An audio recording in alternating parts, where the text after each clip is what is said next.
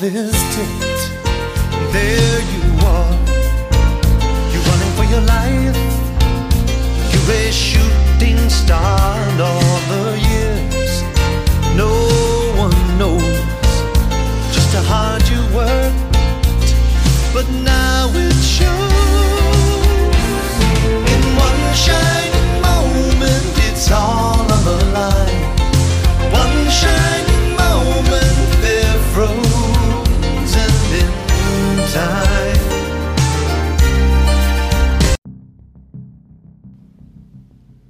Coaches, welcome to the Championship Vision Podcast. Coach Kevin Furtado. Hey, if you want to know who are the best high school basketball coaches and leaders in our country are, you need to stay tuned and listen to the Championship Vision Podcast. We have some of the most renowned and best high school basketball coaches and PE teachers from around the country. Coaches you might not have heard of, but have amazing ideas. And I firmly believe every coach in America has genius within them. It's not all about the state championships. It's about the impact you have on your kids and your community. So stay tuned to the Championship Vision Podcast.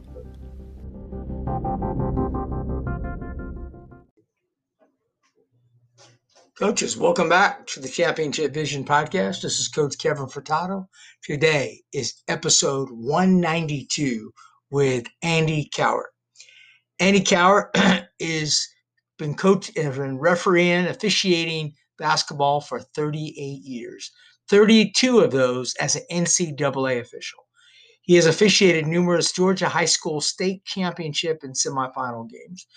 His full-time employment is as a State Farm insurance agent in Milledgeville, Georgia. He's also the GHSA basketball liaison, as well as the GHSA swimming coordinator. Coaches, today, Andy's going to give us a great perspective on basketball officiating and really officiating in general. What is the trend now with officials in today? Are we gaining officials or are we losing officials? What are some things that we can do better as coaches to connect better with referees?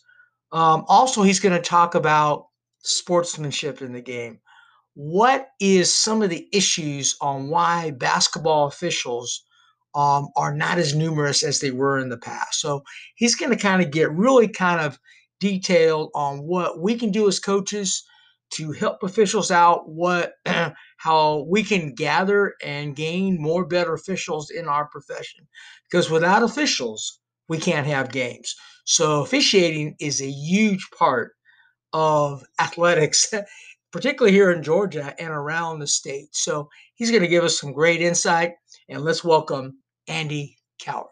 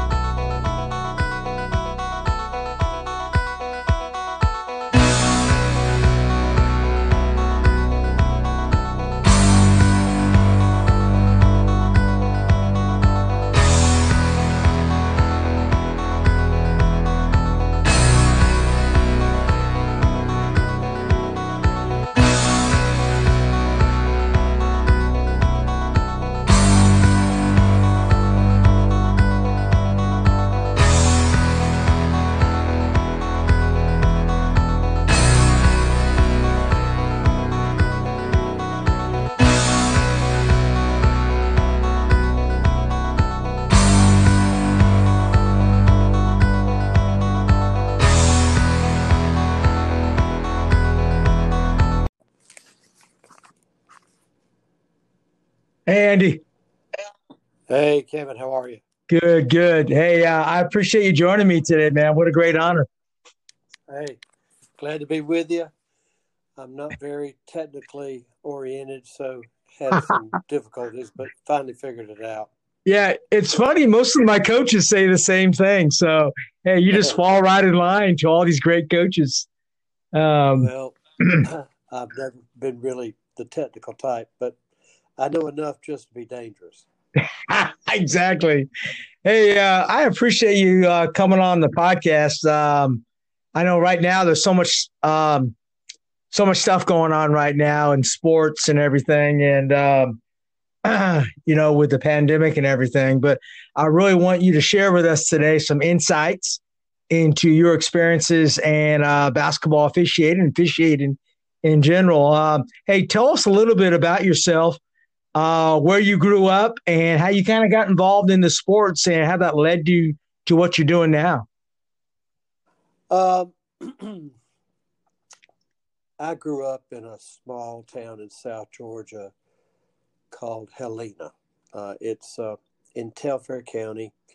It's a very small town, and went to high school at Telfair County High School and was the normal sports person through high school.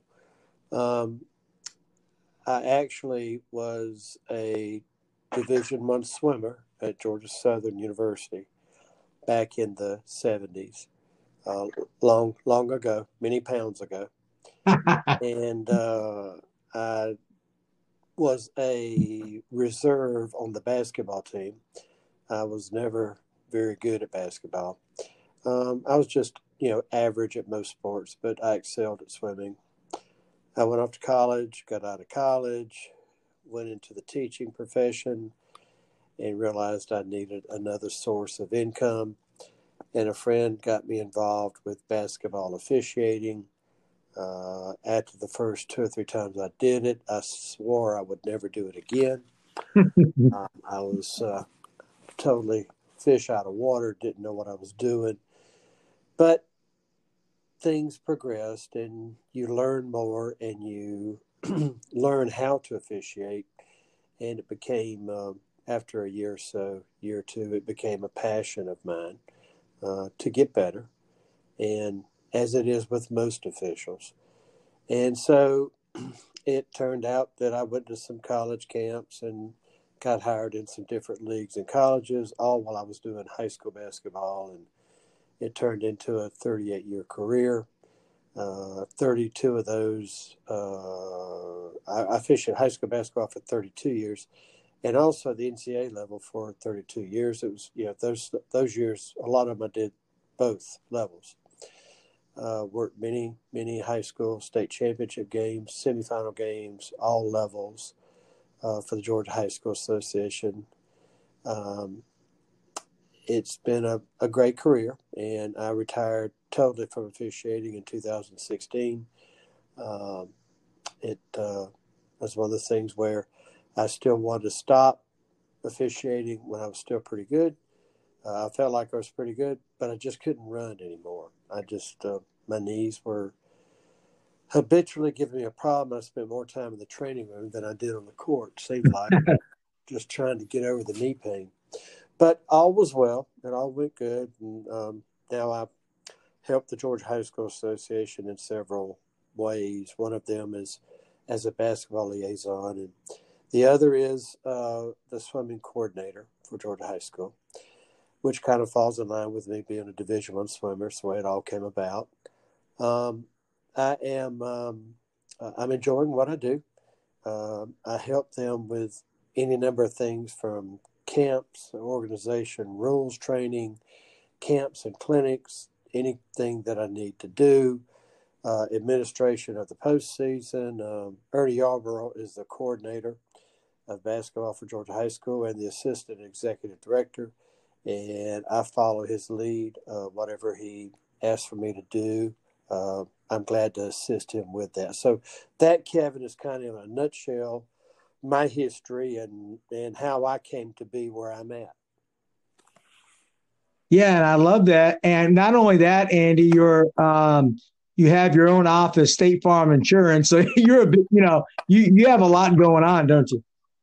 I really do, and that's why I'm adamant when I work with officials and so forth. If you text me or you call me, the first thing you need to do is identify yourself and say what you're from, because I've got any number of different types of calls, from insurance to other things that I work on and in basketball. So you need to kind of head me in the right direction so I get my train of thought right before I actually speak to you. So that's the big thing for me. But yes, I'm a busy guy. I stay busy. Absolutely. And you mentioned Telfair. They have a nice little girls basketball program out there. They're always competing for state championships. I know that. Also, I had you referee many of my games and so forth. I always followed you. I always consider you one of the best, Andy. So that's why I love having you on this podcast to kind of share with us. Who are some of the mentors that you just say, hey, man, I want to be a ref like that guy. That guy, he just does it the right way. Was there anybody out there who kind of helped you along the way? Well, yeah, there were any number of guys. The guy that actually got me into officiating, like I said, I needed to find another revenue stream back when I got out of college, was a guy named Lowell Russell. And Lowell was actually the best man in my wedding back in 1982. So I have good thoughts with him, and he got me started in it.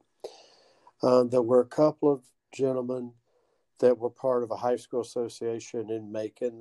One of them was Eddie Bryant, and one of them was Bill Finch. And they helped teach me how to officiate. There were a couple coaches along the way that were not afraid to have a young guy work some pretty big games for them. One of them was Don Richardson. Most people knew him as Duck. And then there was Walter Johnson at Northeast and Randy Brown at Central. So they helped me along the way. And, as I started moving up and into different levels of officiating, there were some people that were influential all the way. One guy was Bruce Bell. Another guy was Ron Groover. There's been a number of guys that have helped people out. And officials typically, they like to see success in other officials most of the time. And so they're willing to offer their expertise and help people out along the way. So I've certainly had some great mentors. Ernie Yarborough with the Georgia High School office was a basketball official also. We worked many games together, and he's been a real asset to me, and a real personal friend. Yeah, and obviously you learn from, I can't think of any officials better than Andy Cowart, but you obviously must have learned from some great ones. Hey, talk about this. I was reading some articles to get prepared for this, and about qualities of a great referee. And I know you have that classified, Andy. What are some qualities that you have for a great referee? What are some intangibles or things that you look for in a referee? At the college level, most of the time, in fact, all the time, you're being evaluated by an evaluator in the stands, and you're also given an evaluation typically by coaches. And one of the greatest things that coaches, or what I felt like, would say about me is that I have no ego. And I don't. I want to get the plays right, but in the process of doing that, I never tried to embarrass anybody. I never tried to embarrass a coach, no matter how they may treat me. I just felt like it was important to maintain my professionalism in dealing with coaches. And I always did that. And I always referred to them as Coach Smith or Coach Furtado. I never said their first name. I wanted to remain on a professional level with them. And I think they sensed that. I think they knew that I was just doing my job. That's all I was trying to do. I wasn't trying to favor one team or another. I was just trying to do my job impartially and do it in the best way possible. And that included never embarrassing another player, another team, or anything like that. So that's a great feature to have as an official. And another was just the ability to get along. just because you have on the striped shirt doesn't make you Mr. Know-It-All on everything there is about basketball. Every time I went out and officiated, I learned something. But I did the best that I could do. And I did know the rules. I knew the rules, but there are lots of things in officiating that don't have anything to do with the rules. I mean, they have to do with doing the right thing, being a good person. And I felt like I was pretty good at that, Kevin.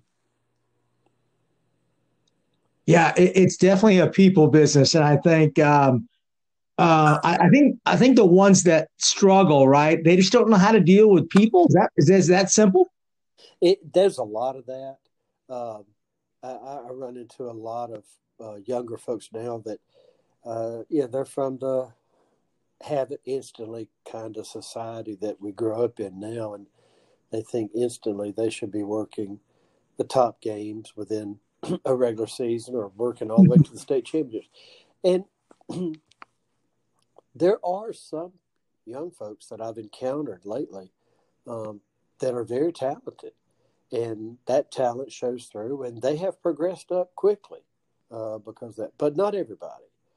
But there's a lot of people that think that they just should be working the biggest game of the year as a second or third year official. It just doesn't work that way. That's one of the disappointing things about this process is that people come into it, young folks, and I think the average stay for somebody that's brand new now is about 3 or 4 years. And 3 or 4 years is really just kind of average on the fast track of getting to a varsity level schedule. I think people get discouraged because of that. I also think people get discouraged, because of the lack of sportsmanship that is shown today on the basketball courts by players and by fans, parents, that kind of stuff. Yeah, absolutely. Andy, talk about another good quality is hustle. Because the one thing I remember from you is you were always hustling into position. I don't see that. I see that at the in the playoffs where you probably have a little better quality, I guess. Hustle's a big component of success, right, in officiating? Absolutely. If you're not in the right place, then your chances of getting the play right are diminished severely. So you got to be in the right place to view the play the right way. That's what we always talked about. I don't want to move just to be moving. It's called moving with a purpose, and that purpose is to get in the correct position.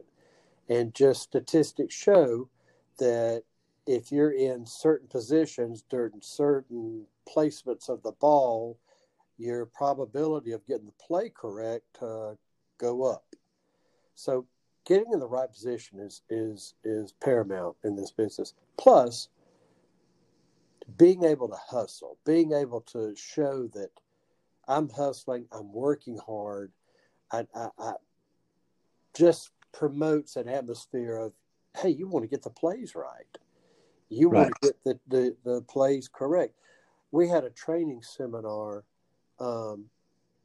this past Saturday at one of our GHSA developmental training programs. And it's all about officiating. This had to do with basketball officiating. And I was talking about talent and officials that are more talented than others just because of that's who we are. We're made up that way. Some people are just more talented.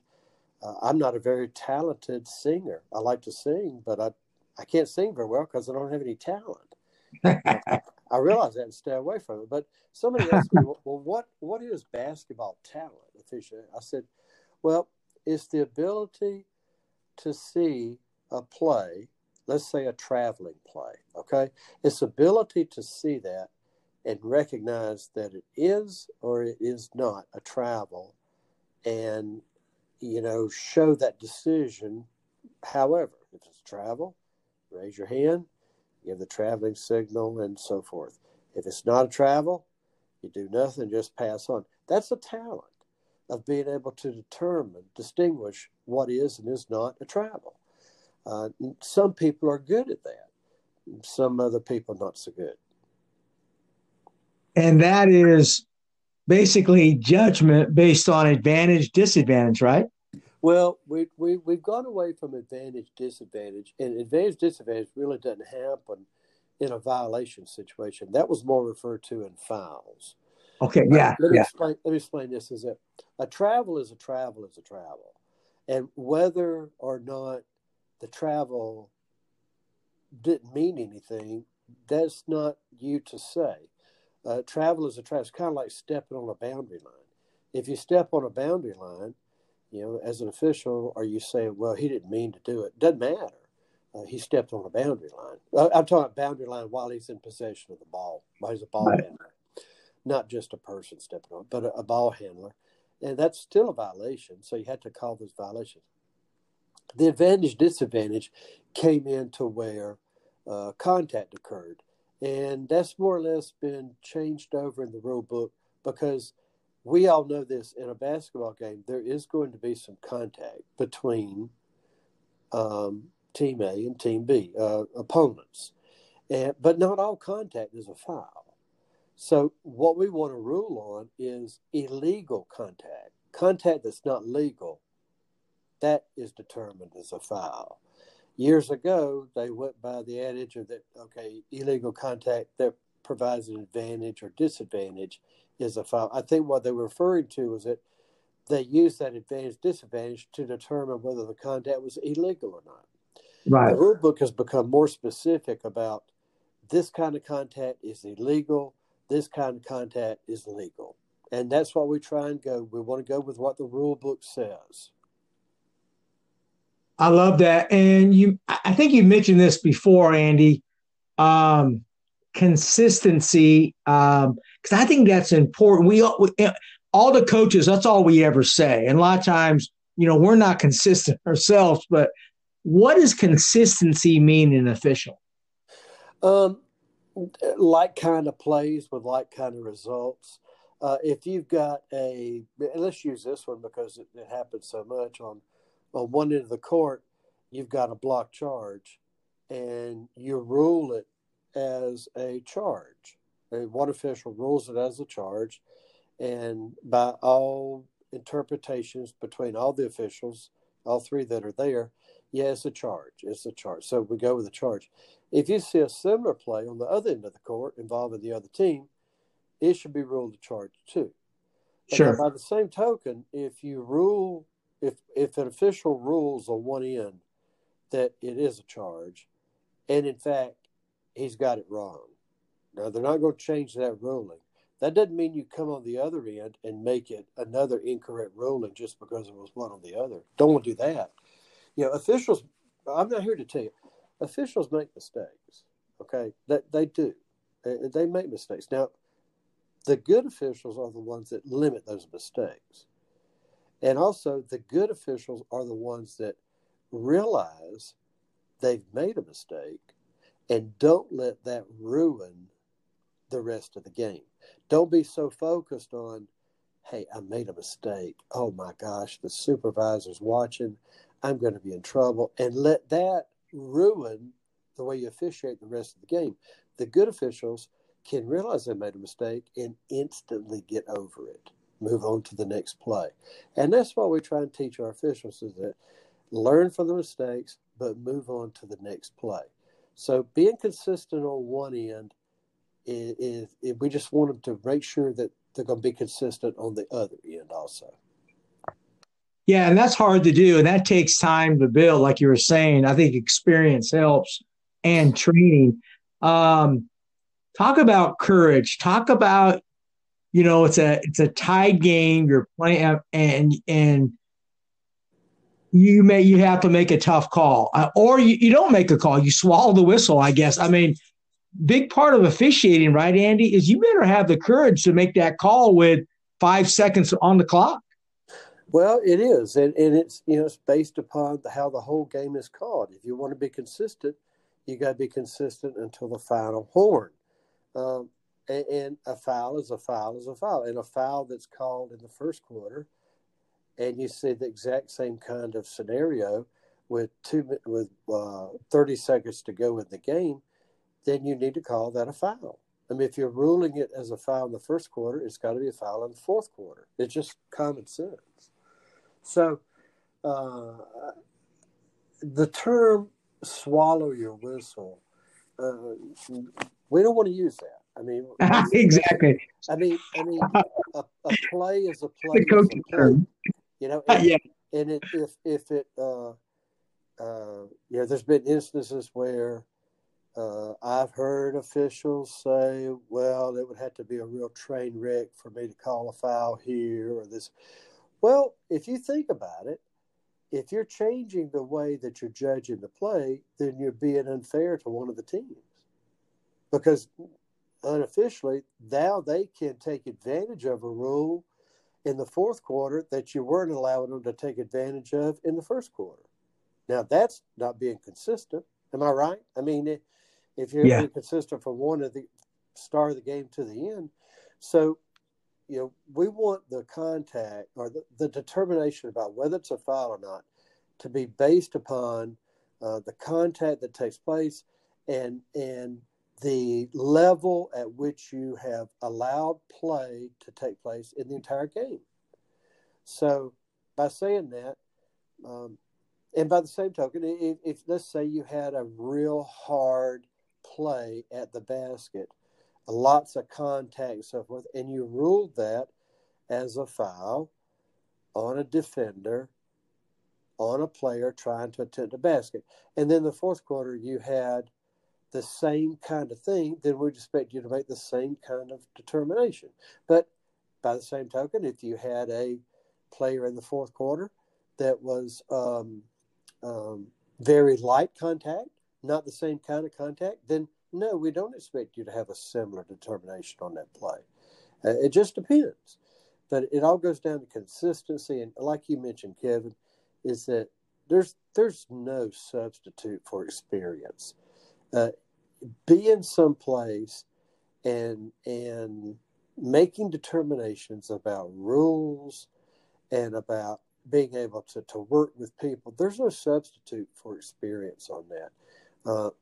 It not only that, but the fact that you deal with players, you deal with coaches, you make rulings, and you get those correct, it makes you build confidence.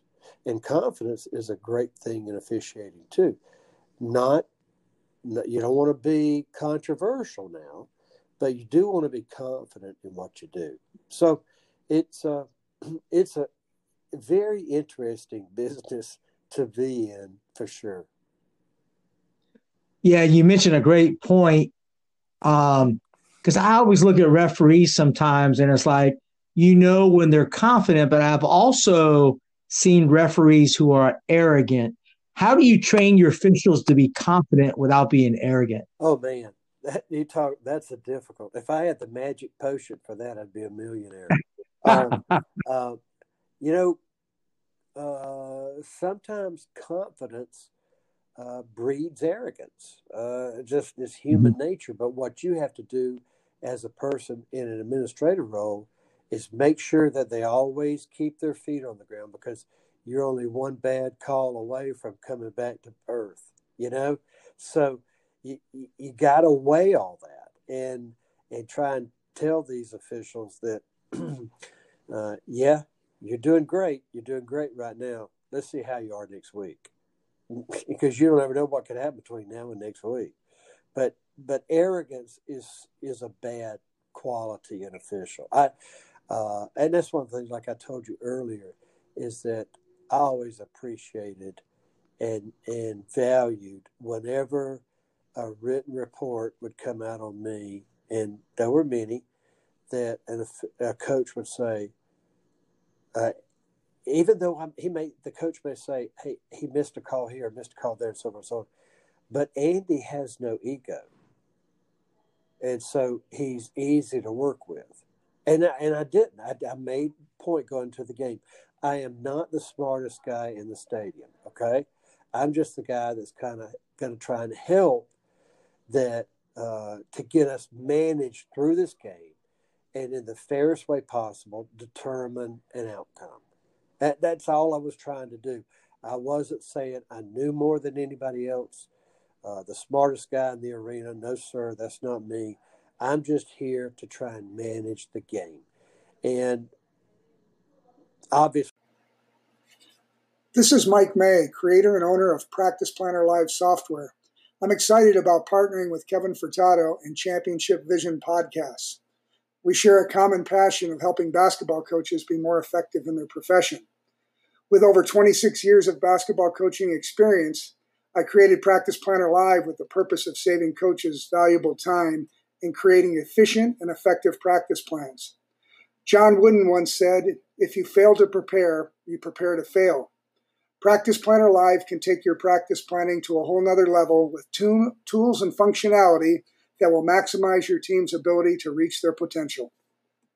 I don't think being arrogant is a good quality in an official. You can't do that. Coaches, again, are here. This is their livelihood. It's not my livelihood. My livelihood is in the insurance business. I do this because I enjoy it and because I think I'm pretty good at it, or when I was officiating. But it was always a challenge to me, and it was good for my health. And so those are reasons I officiated. But yeah, arrogant, no way. You just can't do that. Yeah, I guess it's the same thing for us coaches. I get a lot of coaches that listen to this, Andy, and they're really going to appreciate your insight. And so far, you've really helped us kind of get a better insight into how officials think. Do you respect the coaches and players, and therefore you garner the coaches' respect? Do you agree with that? Oh, absolutely. Absolutely. And again, that's one of the things I went back whenever I was working with a coach on the sidelines. It was always Coach Smith or Coach Furtado, whatever their name was.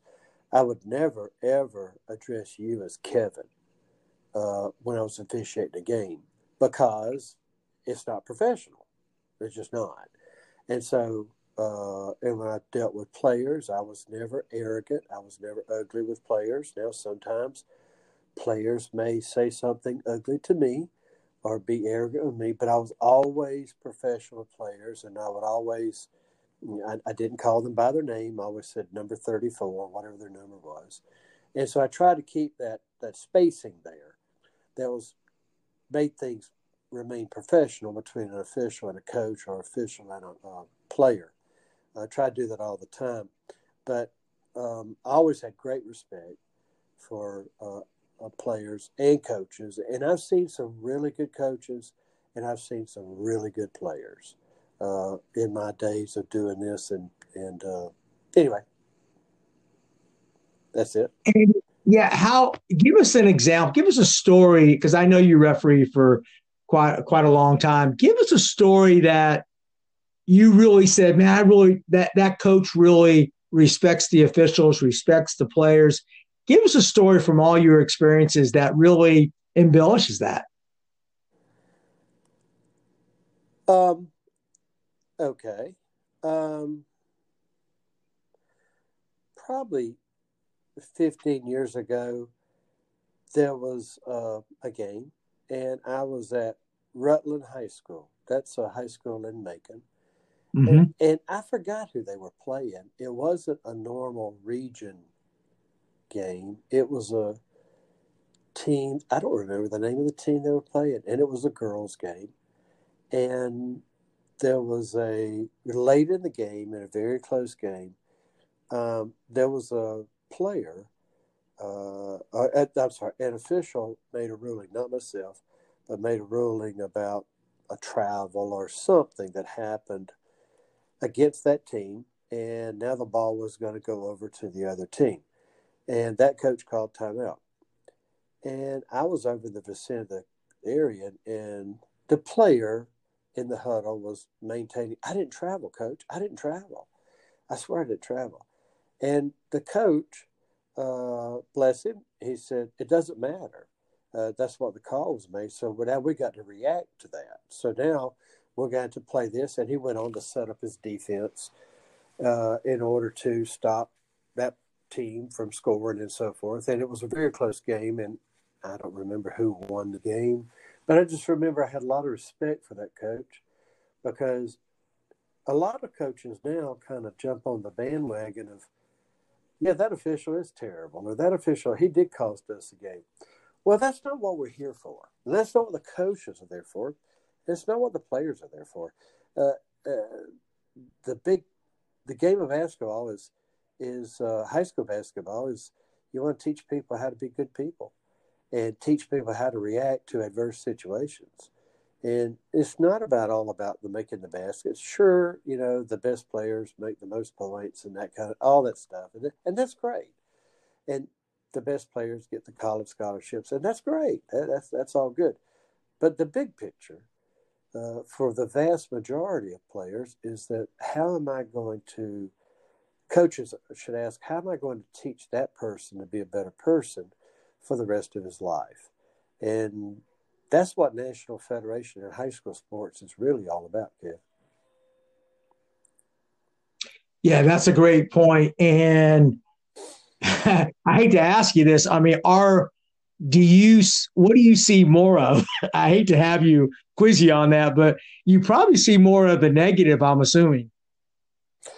I think that nowadays is that maybe we're automatically programmed to just look for the negative. And I don't like that. Yeah, that's true. I really, really want to look for the good. I want to try and find the positive stories because I think they have so much more value than the negative ones. We're inundated throughout our life in this day and time with negative stuff. And I think that's because negative stuff sells newspapers and television ads and so forth. Hey, look at this person, he's bad. Please agree with me and buy this product that we're advertising. I don't like that.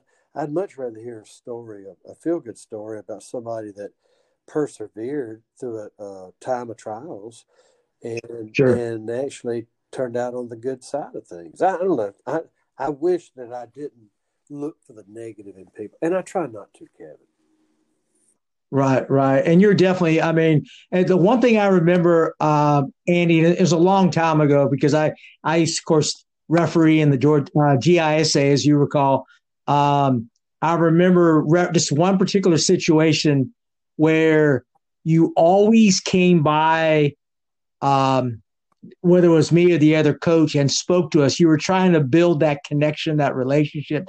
You always had good words to say. And I think that's really important during a game to stay in touch with the coaches professionally in the right way and be courteous. Exactly right. And part of our in Georgia High School and with the blessings of Ernie Yarborough is that this is something that we developed that's not necessarily in the rule book, is that let me give an example, is that the rules require that the starting lineup and the roster for each team be turned in 10 minutes prior to the start of the game. So as the officials are out there, and the officials are required to get there at 15 minutes before the game. And so at about 12 minutes, maybe 11 and a half, the referee is to go across the court and go to the scorekeeper and say, hey, have we got rosters? Have we got starting lineup? And, the vast majority of the time, oh, yeah, here it is. And they'll turn around, check it, and so on. And when he gets through with that, he'll then go and greet the visiting coach and tell him who he is. Hey, I'm Andy Cowart. My umpires tonight are going to be, and introduce them, whoever they might be, and then tell him that we're going to meet at the 3-minute mark and bring your captains. Now, that's going to change this year because you can only bring one captain to the circle. So you can't have more than one captain. And that's because of this COVID-19 and so forth. And okay, all right. That's a change. So anyway, okay. And that'll be in the rules clinic that I do. But at any rate, he'll go to the other coach, the home coach, and tell him exactly the same thing. And right off the bat, you've kind of developed, I wouldn't say a relationship, but you've already started some speaking and talking back to each other that, hey, I'm so-and-so, oh, yeah, and shake hands, hey, good to see you, and so forth. But my umpires are this. We're going to meet at the 3-minute mark, and do you have any questions? And it already starts a rapport with the coaches. And then we meet with the coaches at the 3-minute mark and the captains and so forth and so on. And then, again, with the approval of the Georgia High School Association, the umpires that didn't get a chance to, they're going to go over and shake hands with the assistant coaches of the visiting team, then the assistant coaches of the home team, because the referee's already done all that in the early meeting. And so that gives everybody an opportunity to say, okay, hey, I'm Andy, good to see you, and so forth. It starts to build a rapport. I think it's been helpful in certain situations that they do that. I think that it's yielded positive results. And anything that could help the rapport between coaches and officials is good. I always felt like I had a good rapport, Kevin. I was, again, I had no ego. I wasn't arrogant. I was just trying to do the right thing. And I think that's, for the most part, that's what coaches want. Coaches don't want you to lean one way or the other on a call. They just want to be respected, and they want a fair shake on the game. That, I believe that. And so I did my best to try and do that. And I can even use the word, because I hate to say this word, de-escalate, but a big part of officiating is de-escalating conflict, right? I mean, oh, yeah. That's hard to do. And that's I don't know. I guess that can be trained. I'm sure you're trying to train that, but that's a human quality. I mean, talk about that, Andy. Well, and again, different officials have different types of personalities. As an example, I'm in the sales business. I sell insurance. And so I'm not going to make many sales if I'm arrogant. That's just true. I'm not. And so you can't be. You got to be somewhat respectful and understand the big picture, but you got to be respectful of people. And you've got to be able to de-escalate situations. I talk to customers sometimes that are disgruntled. I had one last week that was disgruntled about a particular thing and so forth. And you do the best that you can with all the knowledge that you have to undo the disgruntlement, if that's a good word. I think sometimes at the very end of the day, one of the things I say to a customer is, what would you like for me to do? You just tell me what you want me to do, and I'll tell you whether I can do it or not. Well, a similar thing in officiating is that you've got to grab hold of what's the sense of right and wrong. Now, I've seen all kinds of unsportsmanlike conduct from I've had a coach throw a chair at me. And that was a situation where the fans really, really got kind of crazy on that one. Luckily, there were some other coaches in there. It was a sub-region tournament. And there were some other coaches in the area that helped to de-escalate what was going on. That was a scary situation. I've had players that would spit on another player. And I know that may sound crazy, but I've seen it several times. And the player that gets spit on, naturally, he wants to fight. That's a fighting situation. So you do everything you can to try and de-escalate that kind of thing from going on. That's a big part of being an official is knowing how to make things get toned down a little bit. So that's a valid point. Yeah, and I guess you train through experience. So when you're training your referees, I guess you can't. It's hard to simulate that. They have to be in live action. So tell me what you're doing with your officials. I think you're one of the best trainers. I see you all over the place, consulting, training referees, always looking to get referees better. Give me a specific tactic that you would tell your referees maybe to employ. Every year, the Georgia High School Association has about 12 training camps on college sites throughout the summer, where that's a situation where there would be numerous teams that would go there and participate in scrimmages. And then we would have an officials camp there where we would assign officials to go and referee those scrimmages. And it's worked out really well. And it's a great training seminar. Some of the things that we've done to enhance that is about 6 or 7 years ago, I started putting walkie-talkies on the officials. And so the person that is doing the I would form a staff that would evaluate these officials in these game situations. And the person have a walkie-talkie on with a earbud, and we wouldn't want them talking back to the clinician, but we want the clinician to be able to tell them during live action, hey, Kevin, you need to close down at the slot. And they know what all this means, or you're too far out at the trail, or whatever we would do to make them realize right then, we want you to be in this position to get better. Right. Or if they made a call that was incorrect, look, you had that block charge. Think about it right now. I don't think that the person obtained legal guarding position, or whatever the term might be. So we've used that tactic. About 3 years ago, we decided, or I did, all these camps are run by different people and do different things. I purchased cameras that are on glasses. And so the officials actually wore glasses that had a camera attached to them. And that camera would take video of exactly what they're looking at. And so after the games, training games, we would take that video and put it on a TV screen separated in three separate spots on it, and time it up together so that everybody was looking on the court. We could see where they were looking at any point in the game. Now that's important because officials are taught to look at particular people, or particular areas rather, depending upon the placement of the ball. So it's a training tool to teach them, hey, the ball's in your area. Why are you looking off the ball? If the ball's in your primary coverage area, you should be focused on the ball. And those are just terms that we use and training things that we use to make people get better. I have a sense, I just have a desire to help everybody become better at this.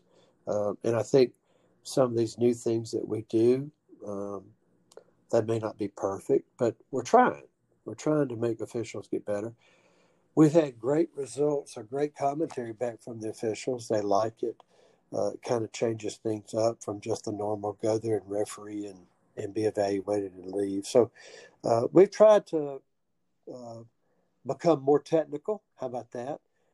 In our use of doing stuff. And then we're looking at some other things for the future. I love the glass camera. So you are getting pretty high tech, Andy. I don't know what you said earlier. I love the glasses. I think I saw that. Might have been at Georgia College. I think you were experimenting with those, I think, when we went to team camp there on that. So that's awesome right there to kind of see, really the eyes, where they are looking, or are they distracted? Is that what you saw? Kind of maybe referees get distracted or just looking in the wrong spots? The manual, and we have officials manuals that go beyond the rules. They train officials about where to look when.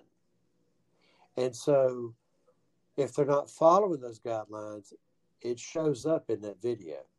Okay. And so I can tell them right off the bat, hey, that ball was in this position and you were looking at that position. Wrong.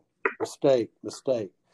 By the same token, if they do something correctly, we like to feel like we pat them on the back for it too.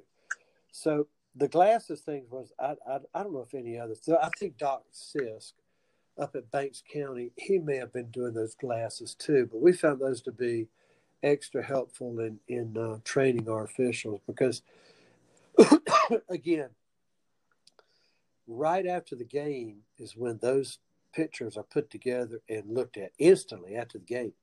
And so those officials can say, look at that play, and it's exactly what they're looking at. It's exactly what their eyes see. So you can say to that official, now look at that. All right, now, tell me why you ruled that to be a block when it's obviously a charge. And they can look at that and say, that's what I saw. Why did I rule it a block? I mean, it gives them instant feedback. And that's been a good thing. And I think coaches that are at the camp see that we're making an effort to get better. We want to get better too. We don't want to make mistakes. And I think that's appreciated by coaches. Yeah, I love that. And I'm thinking, I personally think us coaches, because I speak to coaches all over the country and I'm always trying to learn and get better. I don't think we are critical enough on us. I think we look at our players.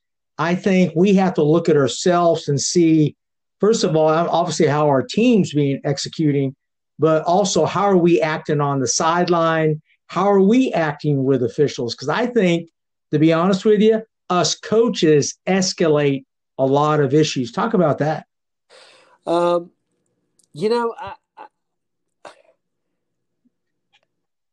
It's my early days don't stay with me very very well anymore. But the last number of years of my officiating, Kevin, I just didn't run into a lot of controversy with coaches, and that may have been a product of respect for me, and that I'd been around a long time. And not only that, is that I did a pretty good job. Maybe they recognize, say, okay, Andy's here, everything's going to be okay. I hope that's how they felt.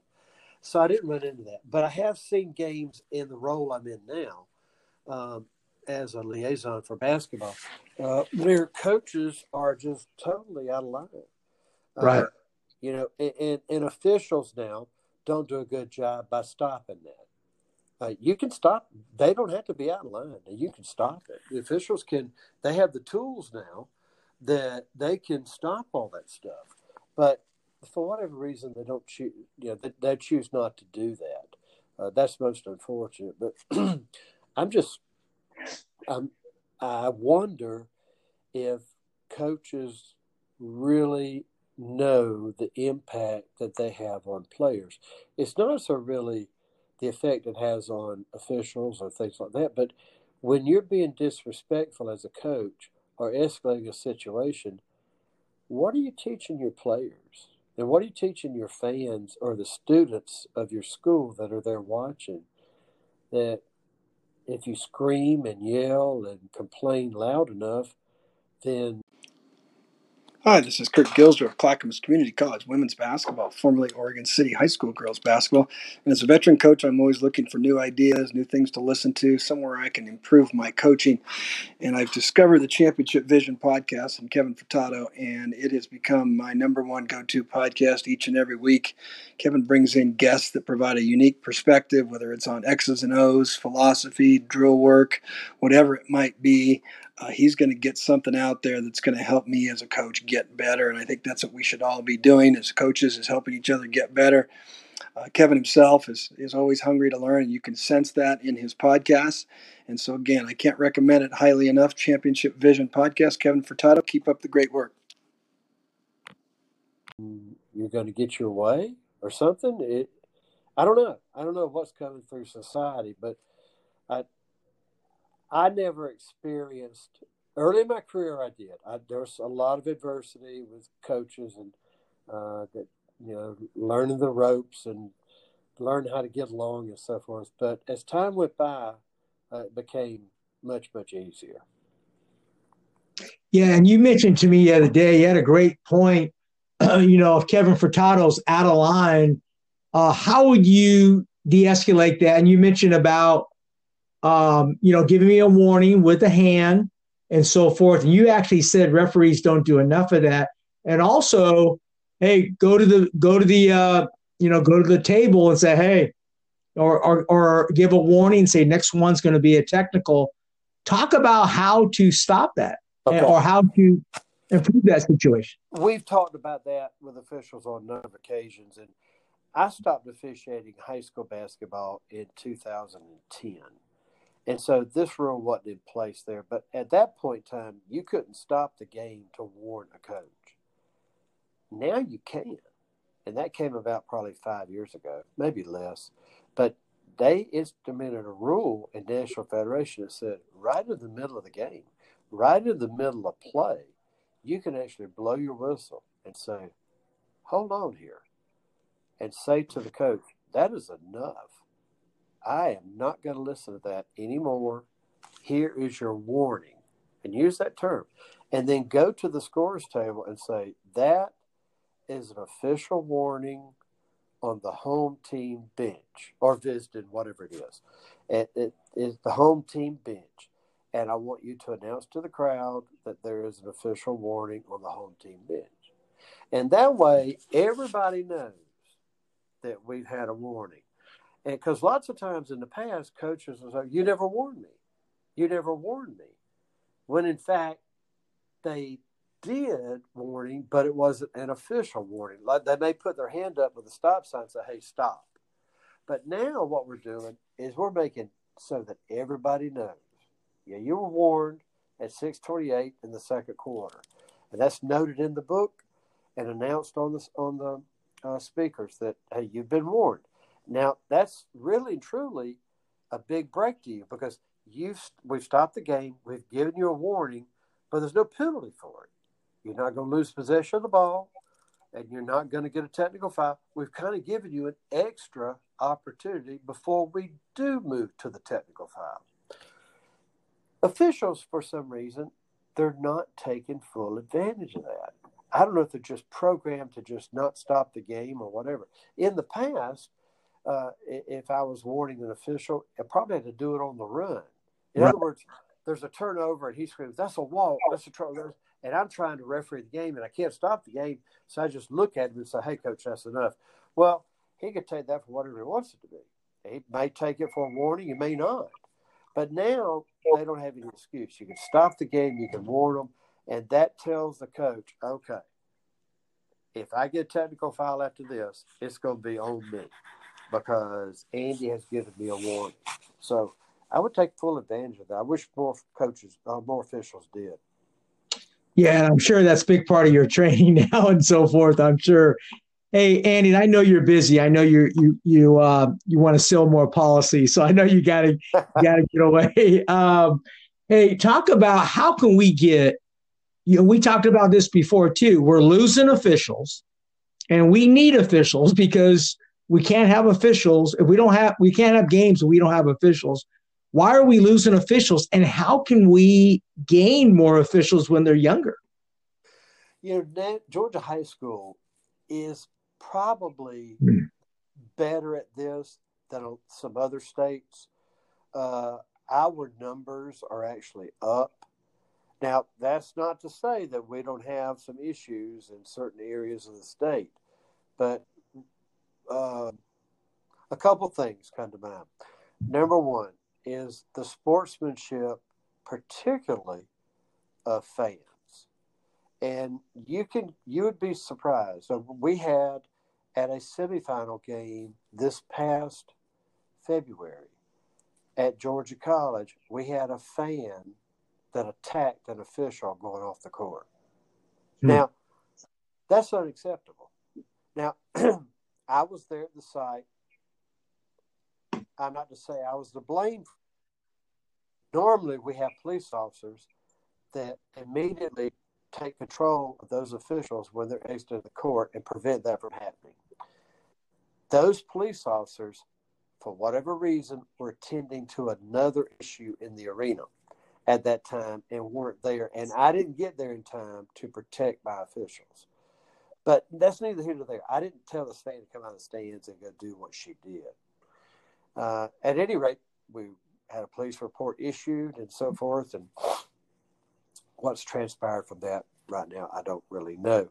But those kinds of things will drive people. Nobody wants to be embarrassed or chased off a court or shoved or spit on or pushed.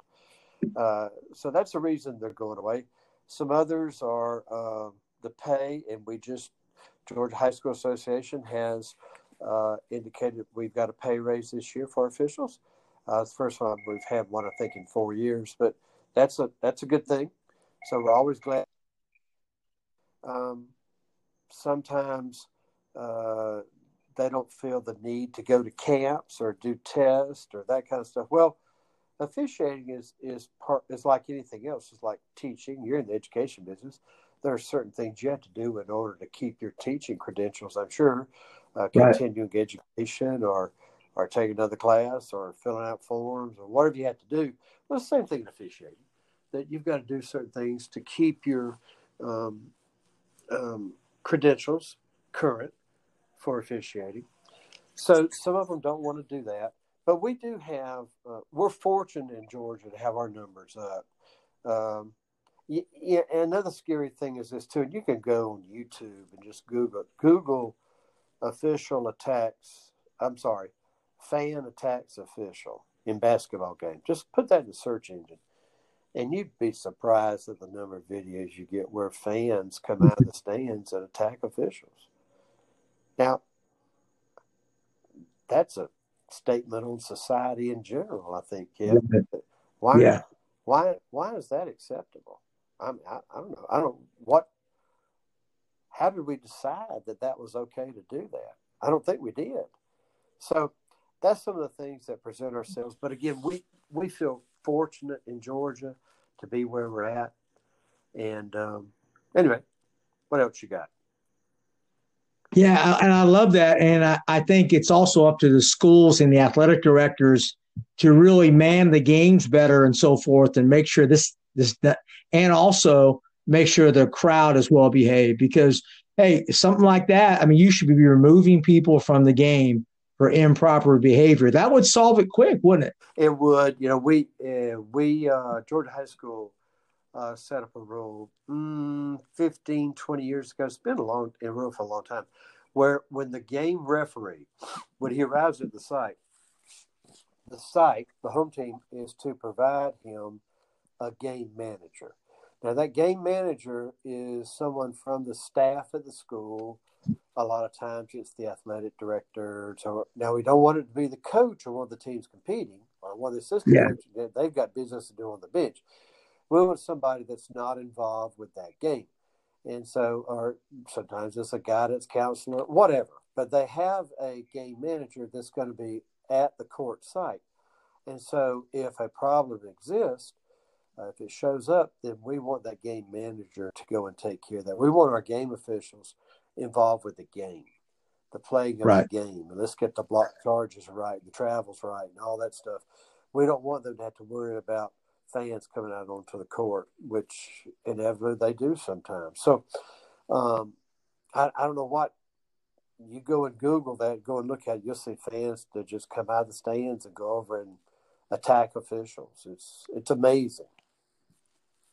Yeah, that has to be stopped big time, Andy. That's really a sad comment. That's a sad commentary on our society. Andy, my last question is this: give us some new rules that are being put in, and I'm assuming if it's being put in Georgia, it's probably being put in other states. But talk about the new rules and talk about how we can become more pandemic proof for basketball. Okay. I mean. Yeah. Okay. Actually, it was just a trial thing in primarily the metro Atlanta area where we put in a 30-second shot clock for games that were of the invitational tournament type, like a holiday tournament or maybe a single day event thing where multiple teams are there. We tried that. And the coaches committee brought forth a recommendation to the exec committee, and it's been approved on a 3-year gradual implementation progress. So this year, they're going to allow the 30-second shot clock to be optional at these tournaments that take place around Christmas or even preseason or any one-day event. So and it has its own set of rules.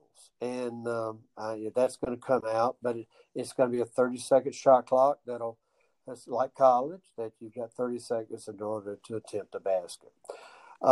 We hope that by year 3, it's going to be full-time. That's the plan that we have at this point. Georgia has been chosen as one of the 3 experimental states that are going to reset the team foul count with the start of each quarter. In prior years, teams would shoot free throws for common fouls. Common fouls are the basic fouls. I use that term so not to get too far over everybody's head, but fouls like somebody on the ball handler or those kind of things.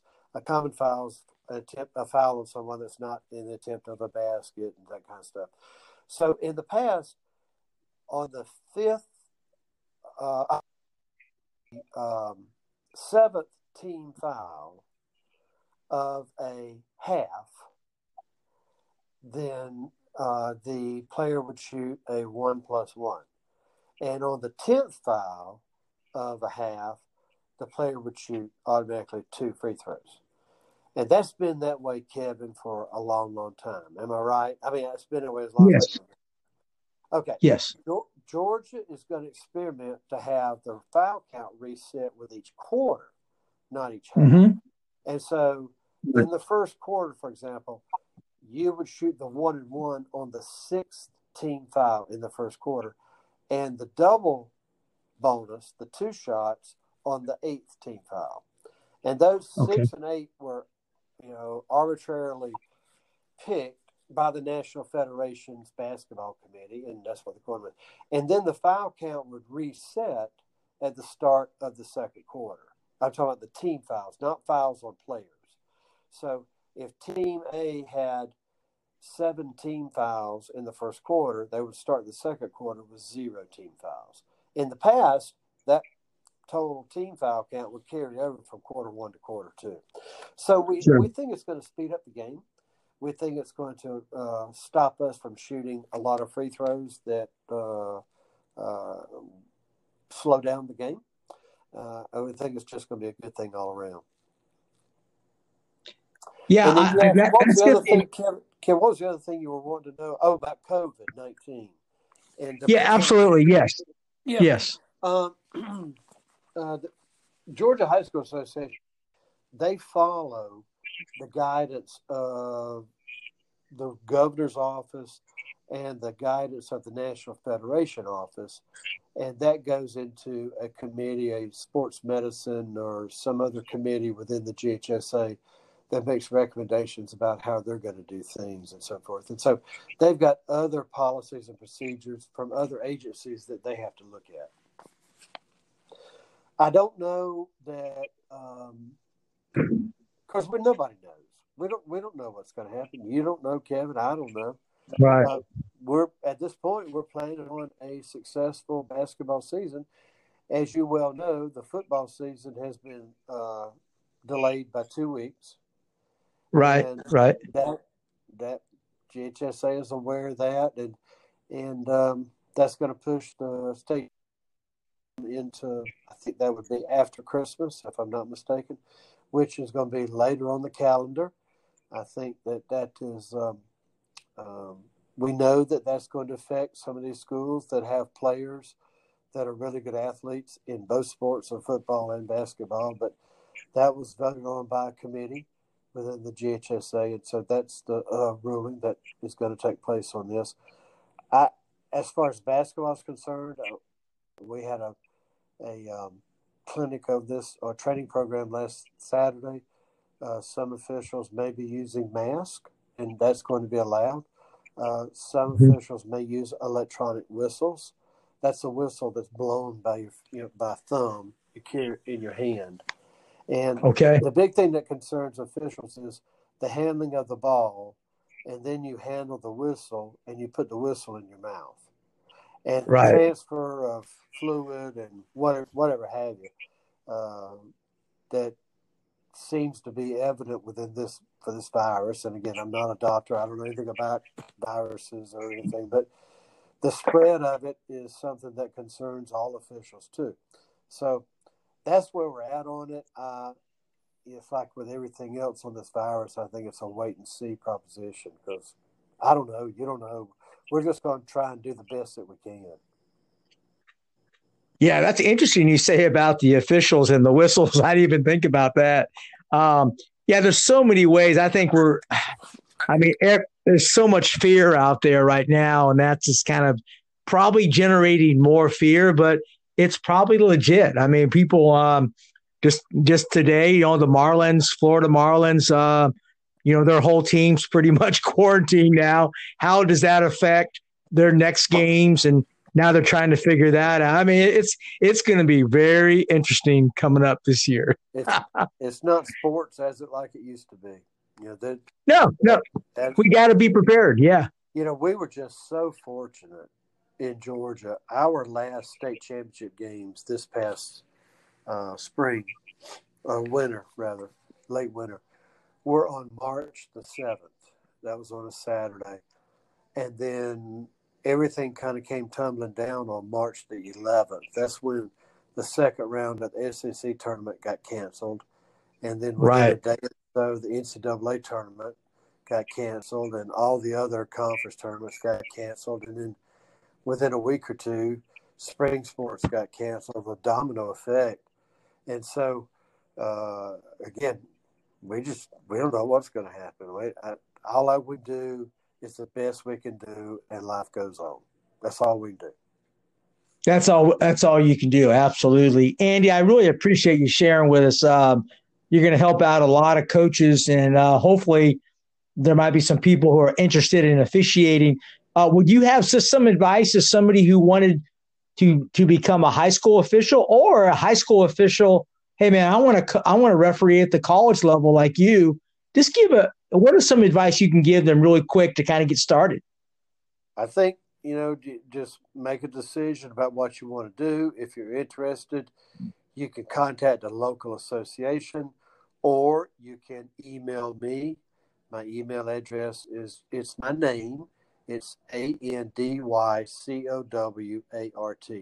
No caps, no spaces, anything like that.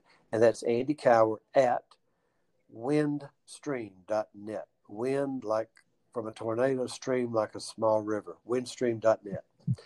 And if you get it to me, I can make sure and send it to the appropriate person. But Kevin, before I close, I want to say what a blessing it's been to get to know you. And you've always been a real advocate for officials and coaches, always been very gracious to me. And I want you to know that doesn't unappreciated. Your sense of passion for high school basketball I think is unparalleled in Georgia, to be honest with you. Talked about that and how passionate you are about basketball. And it shows with everything that you do and everything that you promote. And I just want to say thank you for that. And that's a high compliment coming from you, because I think you're one of the best. You're also a first-class person as well. I know you always help me out at my clinic. You're always willing to help other coaches and referees. So you are definitely a credit to our industry. So, Andy, thank you so much, man. I wish you the best. So have a great day there in Milledgeville. All right, there. Hey, thanks, Kevin. Appreciate the time. Thank you. Bye-bye. Bye now. Bye-bye. Hey, coaches, this is Brad Hilligoss, content producer at Huddle for the NBA, NCAA Division I, and high school basketball. I'm a big fan of Coach Furtado's podcast, Championship Vision, because it connects coaches around the country that want to continue learning and growing our beloved game. The X's and O's, coaching philosophy, teaching principles, they're all here. And that's a mission that we're working on at Huddle as well. More than 160,000 teams, including the best in the world, use Huddle to elevate their performance with video. But our collection of online tools is much more than that. Mobile, desktop apps, smart cameras, video editing, data analytics software, the list goes on. But our goal is to help coaches like you teach the game in a modern way, whether that's connecting with your athletes, communicating your game plan, or looking to gain a competitive edge. And if you want to see how Huddle can help your program, visit huddle.com. That's HUDL.com to learn more. And of course, keep listening to the Championship Vision podcast to never stop learning. Hello, this is Craig Reed, owner and CEO of Corny Board Aids. We specialize in providing coaching aids and equipment for the basketball coach. We are also home of the Corny Board, the original sideline coaching board. I want to recommend Championship Vision Podcast. It is a great way to get insights into what other great coaches and leaders do in their programs. Kevin Furtado brings a great tool to coaches with this podcast. Thanks, Coach Furtado.